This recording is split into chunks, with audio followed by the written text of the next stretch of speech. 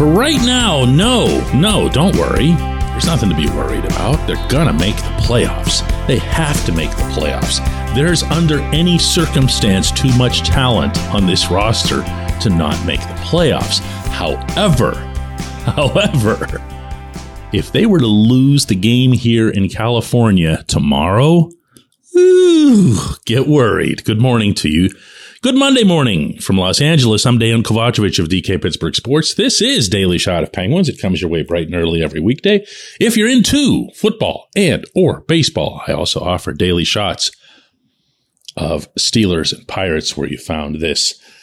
The Penguins had a, let's say, eventful, that's the word, weekend here in the LA area, blowing out the Ducks, which they should have. The Ducks can't defend to save their lives. That happened to the tune of a 6-3 victory. And then across town, things didn't go nearly so well against the Kings. I really liked the start they had. I really liked a lot about it. And I really didn't like the goaltending, and that's all it took. Because once Casey DeSmith let in a couple of leakers, it was going to be just an impossible task. I mean, the Kings were fresh. They hadn't played in 10 days. They were all geeked up about the strangely overwrought pregame number retirement / statue ceremony for Dustin Brown. And it just all, to use Mike Sullivan's words, got away from them. And I can respect that. I happened to be on that same page throughout covering this game. I thought that the Penguins were doing everything right at the outset. But then a couple of goals go in, and it changes what you're doing. It changes the way you need to play because you start chasing the game. And even then, they kept going. And then early in the third period, DeSmith gives up the first of Adrian Kempe's 4 goals. 4 in a row, by the way, franchise record for Los Angeles. And Sullivan had seen enough, just instantly turned to his right and motioned to Dustin Tokarski to get in there. Now, the problem with this scenario is that no one can talk about it because that's just the hockey culture. The goaltender is never the problem. The goaltender is never at fault. The goaltender is just that guy that you're always supposed to be battling for. And if he doesn't do well, that's because all the rest of you let him down. Whatever. I don't think that's going to change 100 years from now. The way people inside hockey talk about goaltending. It's not going to stop me from talking about it however I want, though. And this goaltending of DeSmith's, of Tokarski's, and then the utter absence of a starting goaltender, meaning Tristan Jarry with yet another longer than expected recovery from an injury, that is a difficult thing to overcome, no matter how many other things you do right. But I've got two reasons why you shouldn't be fretting about anything playoff related just yet. One is that I'm expecting, don't hold me to this, I'll know a lot more later today when covering the Penguins practice here in LA.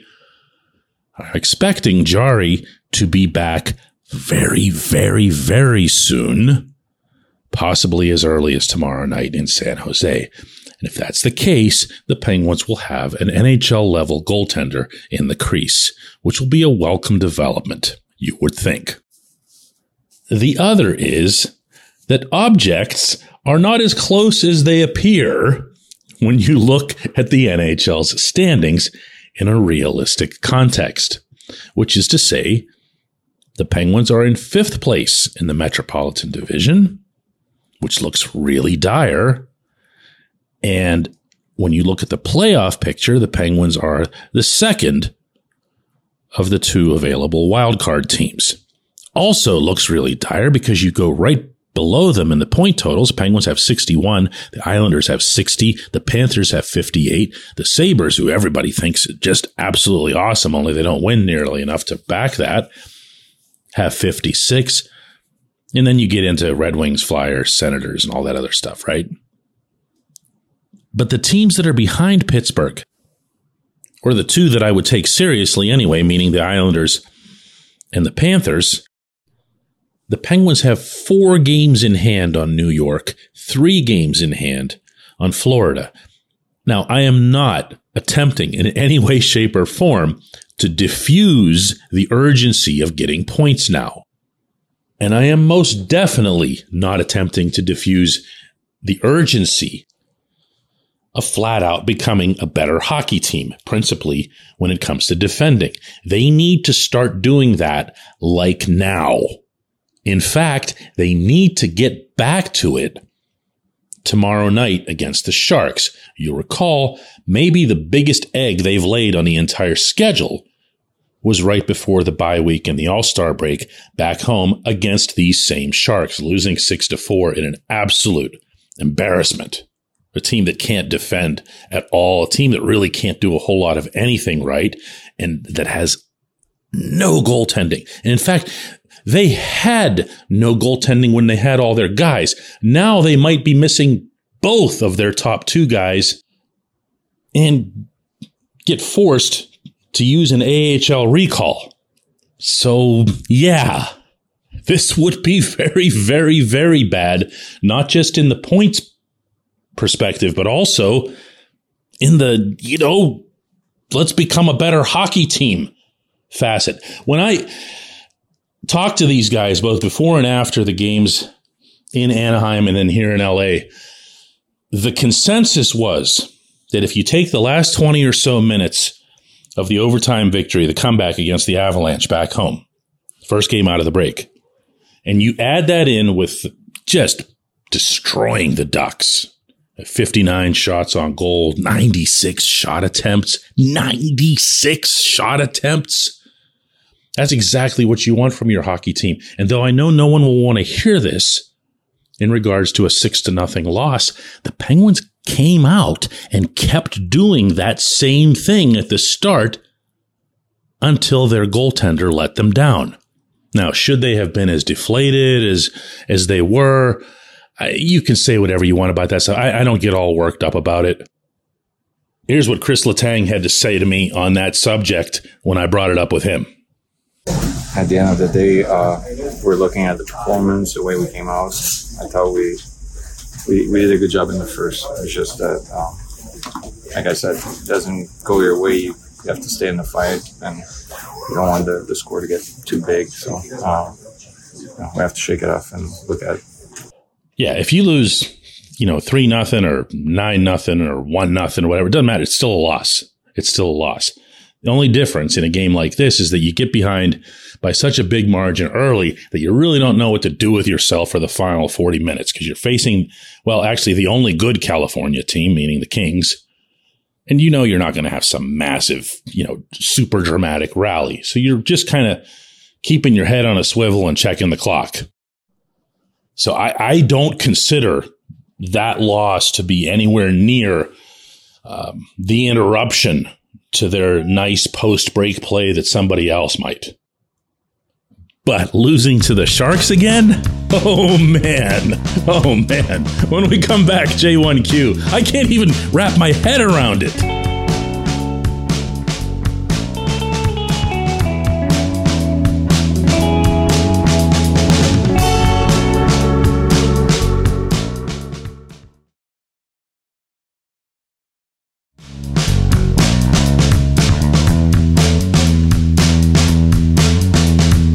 Today's J1Q comes from Tim, who says, how, in the name of God, does Garrett Rank still have a job?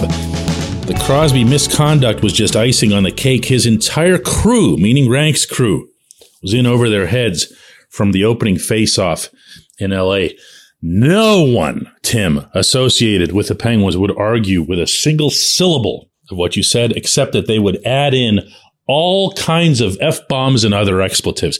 They hate this guy almost as much as he seems to hate them. And that is never a healthy situation, not just for a team and not just for the official, but for the league. Because when that sort of thing happens, it has to get stamped out. Some of you will recall that Chris Kunitz in particular had a really, really rough relationship with Wes McCauley. And McCauley made no secret of the fact that it was right back. So when the rest of the Penguins stuck up for Chris and they were yelling back at him or whatever else, then he started to kind of hate the rest of them too. And he would, in his own way, find a way to make sure that that message came across. Well, the Penguins now believe Rank is that guy. For those of you who didn't stay up until 2 a.m. to see that whole event in the third period, Sidney Crosby was cross-checked in the upper back from behind by Mikey Anderson of the Kings. And although Sid's never talked about this, he reacts really, really snarly when he's hit with a stick anywhere from the upper back to the neck.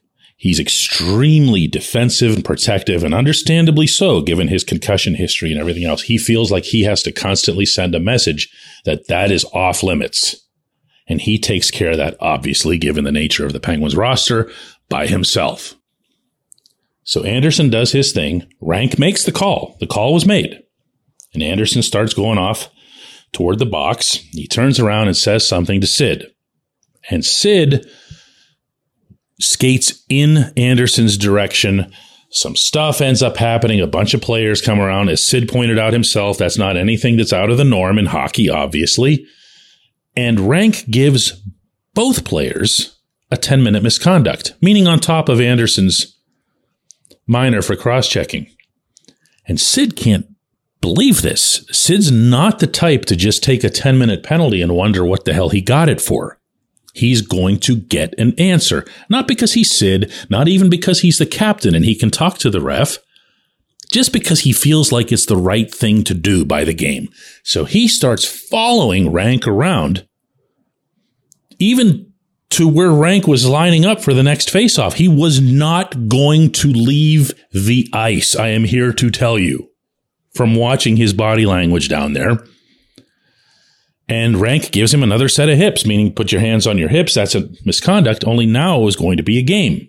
The first game misconduct in the brilliant, legendary career of Sidney Patrick Crosby, because this nobody decides he wants to show that he doesn't like the Penguins either. So we go into the locker room afterward and fully expecting that Sid wouldn't be around, because why would you want to, he already got a game misconduct, by the way. He could have been showered, he could have been dressed, sitting on a bus. Instead, he's still sitting there at his stall, soaking wet, waiting for us, the reporters, to show up so that he can get something off his chest. And this is pretty much what it was. I don't know. I think it was Anderson was going to the box and saying something to me, so him and I kind of exchanged words, and then next thing I know, I was told I got a 10, which, I mean, can I really say what I think anyway? Let's be honest here. So now you got to understand, by Sid standards, that's incendiary. That is Sid torching the village to the ground. When in fact, all he's saying, in essence, is, isn't it ridiculous that we can't even talk about this? Isn't it ridiculous that I can't say anything about how this guy does his job without having it result in even further retribution from that official? Or if and when other officials get wind of it, and they always do, from the rest of them who are going to come to the rescue of one of their own. Yeah, this guy's terrible, to answer your question, Tim. But the funny thing is, his whole crew is terrible. His partner was terrible. The two linesmen were terrible. Missed offside, missed routine offside, missed icing calls. But having said all that to you and attempting to answer your question, I do feel it's necessary to point out that nothing officiating-wise led to the Penguins losing that game. That's not even why we're talking about it. We're talking about it because of Sid's reaction to a specific incident. I appreciate the question. I appreciate everyone listening to Daily Shot of Penguins. We'll do another one tomorrow from San Jose.